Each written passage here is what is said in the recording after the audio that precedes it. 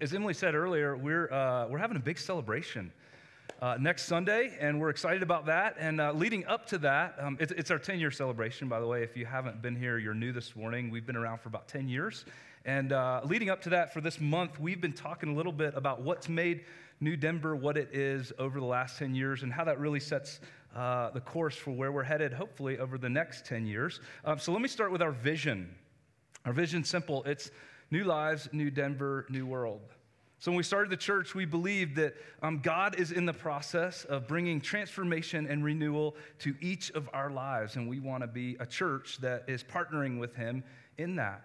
But we also believe, and Dan talked about this a lot last week, in case if you were here, we believe that God is doing something in our city, that he's bringing transformation and renewal to our city as well, and we want to partner with him in that. But New World means that we believe God is bringing transformation and renewal to our entire world, and that we want to be a part of that as well. And honestly, if I'm honest, that feels a bit presumptuous for a little church like us to be about what God is doing in the world. But let me tell you where that part of our vision comes from. It comes from this book. And it comes from the story in this book. And we all know how the story starts. It starts by saying, in the beginning, God created the heavens and the earth. Even if you haven't read the Bible recently, you know that part of the story. Things start off really, really well, but we also know what happens next. Things go downhill pretty quickly. And it's not very long until the Bible describes the whole earth is corrupted by human sin, which really just means we're not kind to each other. We're not nice to each other. We're petty. We can be selfish at times. We can get jealous, right? We can hurt one another. Sometimes we hate one another. And sometimes it's not just people that hate one another, but it's whole groups of people that hate one another. It's whole cultures of people that hate one another. And sometimes that hate even leads to violence, so much so that the whole earth is corrupted by this hatred and this violence, that it's almost like a stain. It's something that corrupts the whole earth. In fact, one part of the Bible even says that the earth itself groans under the weight of human sin and selfishness and violence and hatred and death. So things get bad pretty quickly, but then the story continues. And it tells us that God found this one man named Abraham, and he said to Abraham, I want you to start a new family and a new group of people. And then he said this specifically, I'm going to make you into a great nation. And the Hebrew word that's used there is the word goy. And goy in Hebrew, the Old Testament was originally written in Hebrew. Goy in Hebrew really means a people group. It means a nation, but we use the word nation today differently than ancient people used it. When it says nation, don't think of a nation with sort of political boundaries and a government and all those sorts of things. Nation just means, in that language and in that culture, a people group with their own language and with their own culture and their own traditions. And so God says to this guy named Abram, I want you to start a new family, and from your family, I'm going to make you into a great people or a great nation. And I'll bless you, and I'll make your name great, and you will be a blessing, and all peoples on earth will be blessed through you. So God is making a promise in the midst of this corrupt and evil world, and chapters 3 through 11 in Genesis just keep pounding that over and over. Things get really bad in the world. In the midst of all that, God comes to this one guy and says, I'm going to create a people out of you and your descendants, and I'm going to bless you so richly, but it's not just about you. It's ultimately about all peoples on the earth. And the story continues throughout Genesis and Exodus. We find out that this nation is created. They become Israel, and they're delivered in this miraculous way. And then one day, as they're about to enter the promised land, God gives them a whole bunch of laws and a whole bunch of rules that they should live by. And Moses stands up, and he reminds them of the purpose of these laws. And look at what he says. See, I have taught you decrees and laws, as the Lord my God commanded me, so that you may follow them in the land you are entering to take possession of it. Observe them carefully, for this will show your wisdom and your understanding to the nations, the Goyim, who will hear about all of these decrees, and they'll say, surely this great nation is a wise and understanding people. What other nation is so great as to have their gods near them the way the Lord our God is near us whenever we pray to him? And what other nation is so great as to have such righteous decrees and laws as this body of laws I'm setting before you today? So this is part of a longer speech that Moses gives, and he's basically saying we should follow all these laws because it's good for us. I mean, all the laws are basically serve and love your neighbor. Like, those are good things we should do, but it's not just about us. Let's always keep in mind God has a much bigger vision. It's about all nations, all peoples in the world. Years later, Israel would have a whole bunch of kings. And I'm excited, in a couple weeks, we're going to kick off a new series where we're going to look at some specific stories from the lives of these ancient kings of Israel and Judah. But one of those kings is named Solomon. You've probably heard of him. He's known for his wisdom. And Solomon, when he's king, he builds this massive temple in Jerusalem, and it's for the nation of Israel. And at the dedication of the temple, he prays this long prayer to dedicate this building. And in the prayer, he reminds them that this is the place where our people will come and worship God, where we'll come and pray to God, where God will hear us, where we'll confess our sin to God, and he'll forgive us. But at the end of that prayer, look at what Solomon says.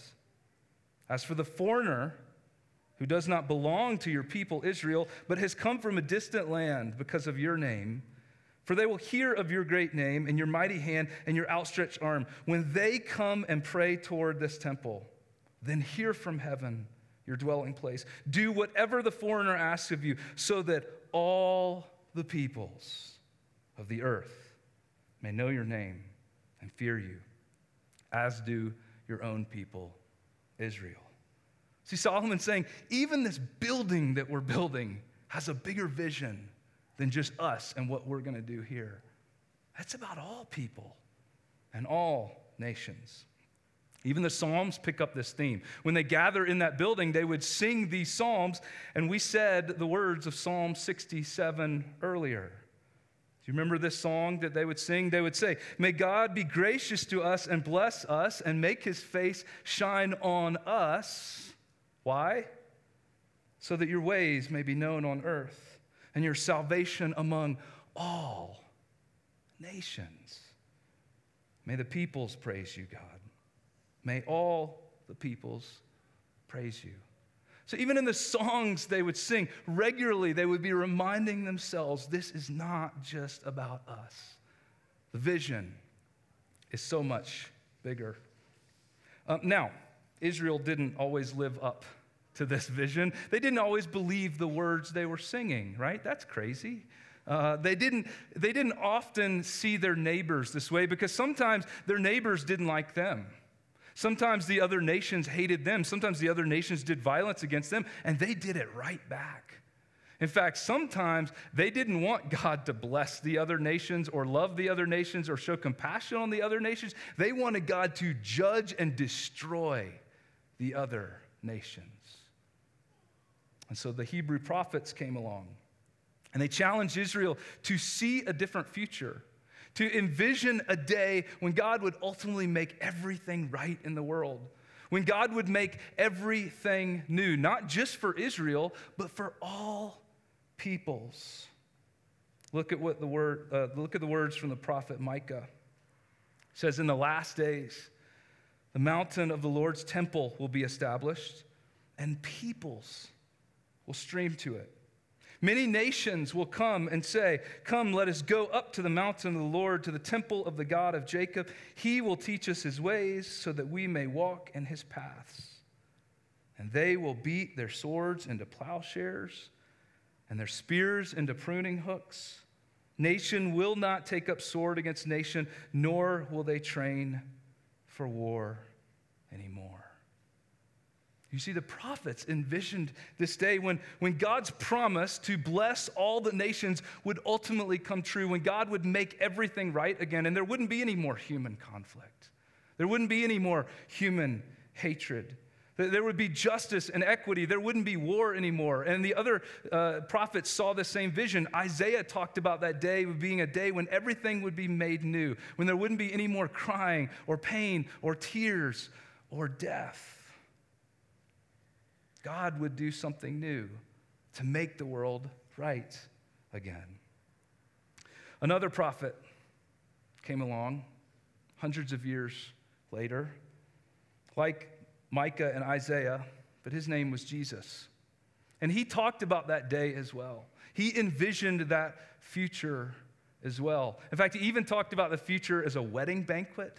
He said one day there's going to be people that come from far and wide, from the north and the south and the east and west, from all over to sit down and have this meal, to dine with God himself. But Jesus was different from those other prophets. Because when he talked about this day and when he talked about this future, when he talked about God doing something new for Israel and new for the entire world, he indicated that he would be at the center of all of it. That somehow when God did something new, it would be through him. Jesus attracted followers. People began to believe this message and follow him. And yet following him isn't always easy. It can be hard at times. Sometimes your own life doesn't go the way you want to, and it's hard to think about the world. It's hard to think about a vision when your own life is a bit of a mess. And so in the middle of his teaching one day, Jesus is teaching, one of his followers says this. Peter answered Jesus, "We've left everything to follow you. What then will there be for us?"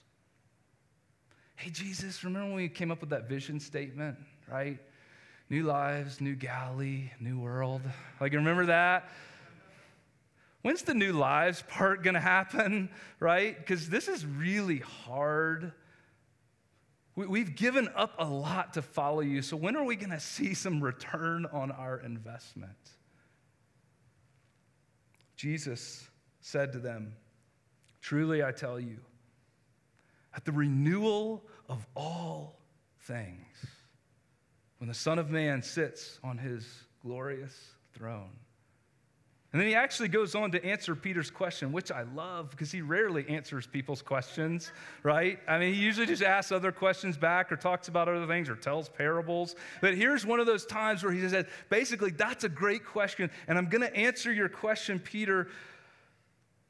But before I do that, before I tell you what you can expect God to do, I want you to remember, and I want you to be reminded, and I want you to understand that the vision is so much bigger than you and your life or your people or your tribe or your family or your nation. This is ultimately about one day God renewing all things. God is doing something huge. It's about all peoples, all nations. The renewal of all things. So when we started New Denver 10 years ago, like Peter, I think we were mostly focused on what God was doing in our lives, right? And we started this church because we wanted to create a place where we could really embrace the transformation and the renewal that God could bring in our individual lives. But we also had this idea at the beginning that God was bringing renewal and transformation to our city. And we wanted to be a part of that as well. And so that's even the name of the church, New Denver Church. But we couldn't escape this bigger vision. It's almost as if God kept nudging us. And the more we read the Bible, the more we saw that the story of the Bible was saturated with this idea that it's not just about us, and it's not just about our families, and it's not just about our neighborhoods or even our cities. It's about the whole world. That God is doing something huge, and we can join him in that. But that's hard when you're starting a church. Because let me just tell you what it's like. When you start a church, in the first year or two, you're just trying to make it. You're just trying to survive. Like you're just doing everything you can to make this thing work. It's kind of like starting a new business. If anybody's ever started a new business, right? Year 1, 2, or 3, you're just trying to get this thing off the ground and make it.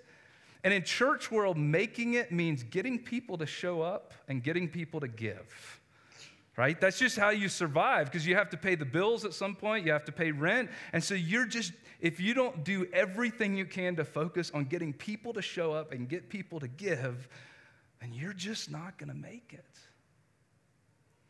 And yet, it felt like in those early months that God was saying, I want you to let go of those things, getting people to show up and getting people to give. I want you to just trust me with that. And I don't want you to forget about this bigger vision of being a part of what God is doing in the world. And so I remember within a month or two after having our first worship services in October of 2009. And let me just say, our first worship services weren't stunning successes. I mean, at this point, we had 30, maybe, if everybody showed up on a Sunday, 35 people, right? And I remember sitting down and saying, we need to ask this question. How can we be a part of what God is doing in the world? Practically speaking, what does that look like? I remember me and Stephen and Jason, the other founding pastor, sitting in this room. We were meeting at another church at the time, and a couple of other LDP resident seminary students who were part of the church at that time, Drew and Chris. I remember the five of us literally sitting around this table and exploring this question: how can we be a part of what God is doing in the world? And as we discussed that, we came to a few conclusions pretty quickly. We said, one, let's just focus on one place. We can't do it all. We can't even do very much right now. So let's just find one place in the world, one group of people in the world, and let's focus on engaging there.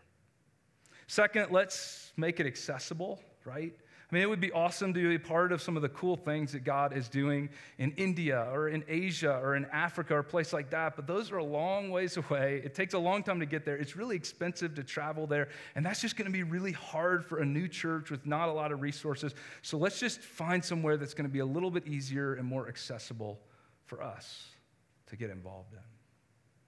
Third, we said, let's just pick a Spanish-speaking area, right? Denver itself has a large Spanish-speaking population. If there's any other language that people in our congregation might know other than English, it would probably be Spanish. So let's engage somewhere in Mexico or in Central America or in South America.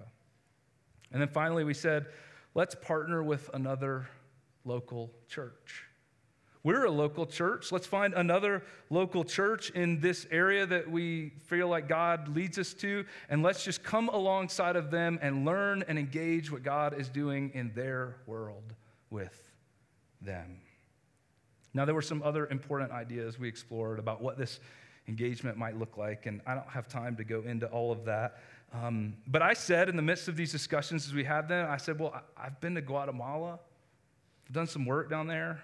I have 2 kids who were born there, right? I know there's a lot of needs, and we talked about that, and we all decided, like, that's a great option. Let's consider that. And we looked at some other options and began exploring where God might lead us. And at the end of those meetings, we said, you know what? Let's take a few months to just explore and do some research and see and listen and pray about where God might lead us. Well, 3 months later, we're still exploring those options, and I got an email from the CEO of an organization in town called Healing Waters International.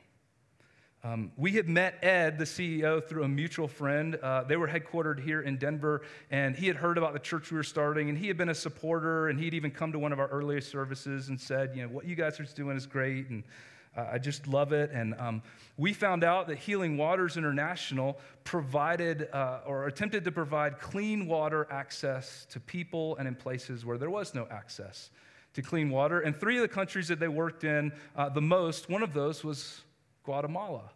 In fact, they had 70 churches down in Guatemala that they partnered with, those local churches, to provide clean water to their communities in need. And so I get this email from Ed in March of 2010, and he said, I have a wild and crazy idea for you. And that's literally what he said. I went and found the email this past week. He started it with, I have a wild and crazy idea for you. Next month, I'm going to Guatemala for 4 days, and I'm going to visit a bunch of our sites and a bunch of the churches that we work with down there. And we're actually going to have a conference where we're going to gather all 70 partner churches and talk to them about what we're doing. Would you be interested in going on that trip with me? Oh, and by the way, Healing Waters will pay for it all. Let me think and pray about that, Ed. Yes, I am interested, right? And so began God's work at leading us to Guatemala. On that trip in April 2010, a month later, this is one of the churches I saw. It was there in Guatemala City. These were small storefront churches, and there's a little storefront there where they had a clean water processing room, and they would sell at a really low cost clean water to people in their community.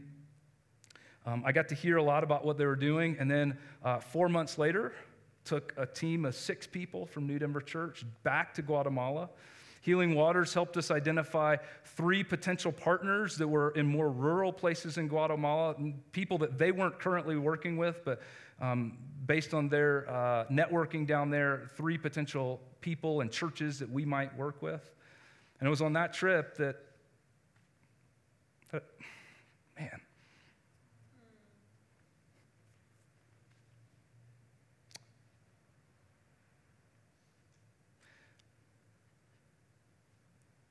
that's when I met Antonio. Some of you know Antonio. He's an amazing guy. And we began talking about our little church in Denver, Colorado, and his little church in San Pablo, La Laguna, Guatemala. And it felt like God was saying, this could be a place where you guys, the needs are huge, so I don't even know what we're going to do, but maybe we just start becoming friends with these people and seeing what God is doing down there. The next spring, we took another trip. This time I took Stephen to go back with me, and that's Jake. He was on staff at Healing Waters at the time. To go back to explore one more time what a potential partnership might look like with them down there. That's actually, for those of you who have been there, that's actually standing in front of the church. There was no second story at that point. That's standing in front of the first story of the church. And as we were there for a few days, we stayed in this hotel right across the lake. We were looking across the lake, and that's the little village of San Pablo. And we were praying and thinking about what God was doing. And it just felt like God was leading us to begin a partnership down there working in San Pablo. And so began our vision of working down there. Now, I should add one thing at this point. Stephen and Jake were not a lot of help on this trip. That's pretty much all they did, the whole trip. So, kidding. It was on that trip that we decided to take the next step. A few months later, I took my whole family down there. We lived with Pastor Antonio in his house for a whole month. We took Spanish classes. We just hung out with them. We went to church all the time. We got to know the people of the village. And at the end of that trip, Dan led a team down to join us. This is our first partnership trip in July of 2011. We worked on the second floor of the church at that time. This is the current sanctuary. If you've been down there, we worked with a team of men who were doing all kinds of cool stuff. And it was just an amazing trip. And since that time, we've taken 16 partnership trips down to Guatemala. Many of you have been a part of those. We've seen some amazing things happen. We've helped them start a school. Many of you have supported the hundreds of kids who have gone through that school to provide education in this small, impoverished village. We've had our eyes towards what God is doing in the world, not even just in Guatemala, but in other places. Dave and Candace have come along, and we've tried to support them in their amazing work down in Africa. And then even on that trip, you can see Rachel and Jesse Geiger. Jesse's holding his head up with his hat, and Rachel's there on the end, second to the end. And they caught a vision for what God was doing in the world. And a few years later, they believed that God was leading them to go to Africa. And now they live and they provide clean water access for people in Uganda. And we regularly support them and what they're doing down there. And it's all because of this vision. New lives, new Denver, new world. Because we deeply believe that it's not just about what God's doing in our church or even in our city, but that God wants us to join him in the renewal of all things. Now, let me be clear. We've made mistakes along the way. Our partnership in Guatemala has not always been smooth. There's been bumps along the road. There's been challenges. We've tried some things that didn't work well at all. We've experienced failure down there. We've realized that the American way of doing things is not always the Guatemalan way of doing things, and we have come face to face with our limitations, which can be really hard because there's something exciting about going out and changing the world, right? There's something exciting about a vision of changing the world. I did an experiment recently. I went to the worldwide catalog of books. It's called WorldCat, and it catalogs all books that have been published that exist in any libraries around the world. And I did a search for how many books have been published since 2010 with the words, change the world, or some variation of that, changing the world or changed the world in the title. So just print books in the English language. In the last 9 years, there have been 2,257 books with the word change the world in the title. There's a book called 2 Billion Under 20, How Millennials Are Breaking Down Age Barriers and Changing the World. There's Mayflower, the voyage that changed the world. If you go back to the decade before that, in 2000 to 2009, there's 1,281 books with that in the title. There's The Riddle of the Compass, the invention that changed the world. There's Mauve, how one man invented a color that changed the world. Has it really? I mean, really? In the 1990s, there were 386 books. Tourists, how our fastest growing industry is changing the world. Speeding the Net, the inside story of Netscape and how it changed the world. In the 1980s, 104 books. 1970s, 81. 1960s, 80, right? That was a good decade for changing the world. 1950s, 34. In the first half of the 20th century, from 1900 to 1949, an average each decade of 14. The first modern printed book is the Gutenberg Bible from 1455. Do you know how many books were written between 1455 and 1899 with the words change the world in the title? 0. Nobody for 450 years before the 20th century even thought about changing the world. Now, Jillian, who's here, and she teaches math, she could come up here and she could show us how this is an exponential curve, right? And she could help us extrapolate into the future and understand that in exactly 28 years, every single book ever written will have changed the world in the title. I don't know, but I'm just going to venture a crazy guess here. I think we've become obsessed with changing the world. But here's an important truth that we can't forget, especially as followers of Jesus. We are not the ones to change the world. We are not the ones to change the world. Now, of course, human actions have human consequences, right? But I mean, when it comes to this grand vision of a new world without poverty, a new world without sickness, a new world without human conflict and hatred and war, a new world full of hope, a new world where everyone doesn't experience guilt or shame or know the love and forgiveness of Jesus in their lives. Only God can make that world. Only God can create that world. Our role is simply to see that vision. Our role is to hear that vision. Our role is to believe that vision. And from time to time, our role is to participate in, to respond to the invitation to participate in that vision. But only God can actually make it happen.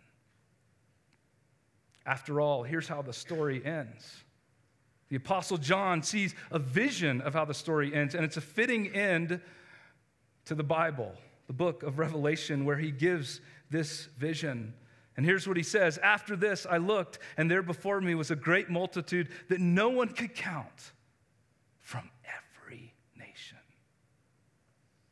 every tribe, every people, every language. The Zutahil spoken in Lake Atitlan, standing before the throne and before the Lamb." And he goes on to describe, let me go back. Oh, I don't have the last verse in there. I'll read it for you. He goes on to describe, here's how it all ends. He says, "I saw a new heaven and a new earth. For the first heaven and the first earth had passed away. And I heard a loud voice from the throne saying, 'Look, God's dwelling place is now among the people, and he will dwell with them, and they will be his people, and God himself will be their God. He will wipe away every tear from their eyes. There will be no more death, no more mourning, no more crying, no more pain, for the old order of things has passed away.' But he who is seated on the throne says, 'I am making everything new.'" All things made new. That's where all this is going. And so that's why our vision remains new lives, new Denver, new world. That's what he invites us to keep being a part of. What he's doing new in our lives, what he's doing new in our city, and yes, what he's doing new in our world. And I hope you'll join us with that. Let me pray.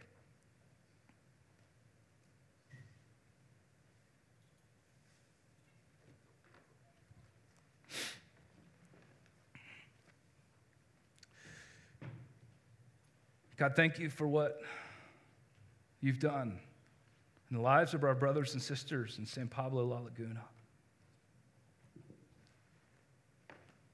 Thank you for what you've done in the lives of so many people who need crutches and devices in Africa. Thank you for what you've done in Gulu, Uganda, for people there who don't have access to electricity, to clean water, who don't know the hope of Jesus.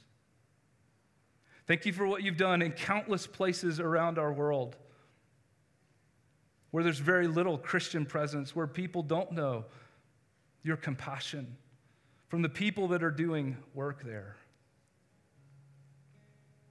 God, may you continue to help us be mindful of what you're doing, not just in our lives or in our city, but across this entire world.